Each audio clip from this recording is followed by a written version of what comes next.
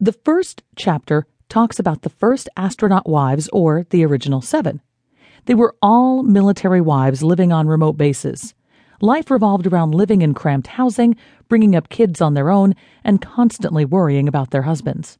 The wives had to survive on very meager military salaries, and they ensured that the household ran on that budget.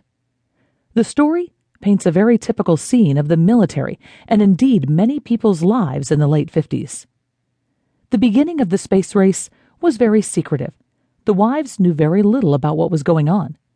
Once all the details had been settled, the Mercury astronauts and their wives were revealed to the world. The astronauts had NASA to answer questions, but the wives were all blindsided by the sudden onslaught of the press the next day. None of them knew how to handle the situation. Nobody briefed them on what would happen, and nobody had ever experienced this before. They had instant fame. In the early stages, they had no contact with each other, and each wife battled the press on their own. They opened their doors in the morning to find their lawns filled with photographers and journalists. The journalists asked questions that the wives had not prepared for. Those with children tried to protect the little ones from this sudden change in their lives. The only one who seemed at ease with the press was Renee Carpenter, Scott Carpenter's wife. He was able to warn her about the press the night before, and she took it all in her elegant stride. Renee even dressed herself and their 2 daughters in matching dresses.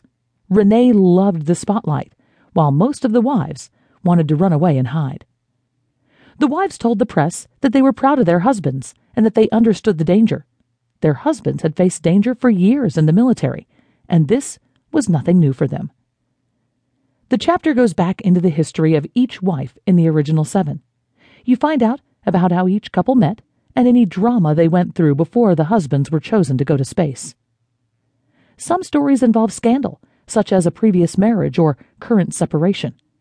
NASA wanted the astronauts' past to be squeaky clean and their family lives to be perfect and wholesome.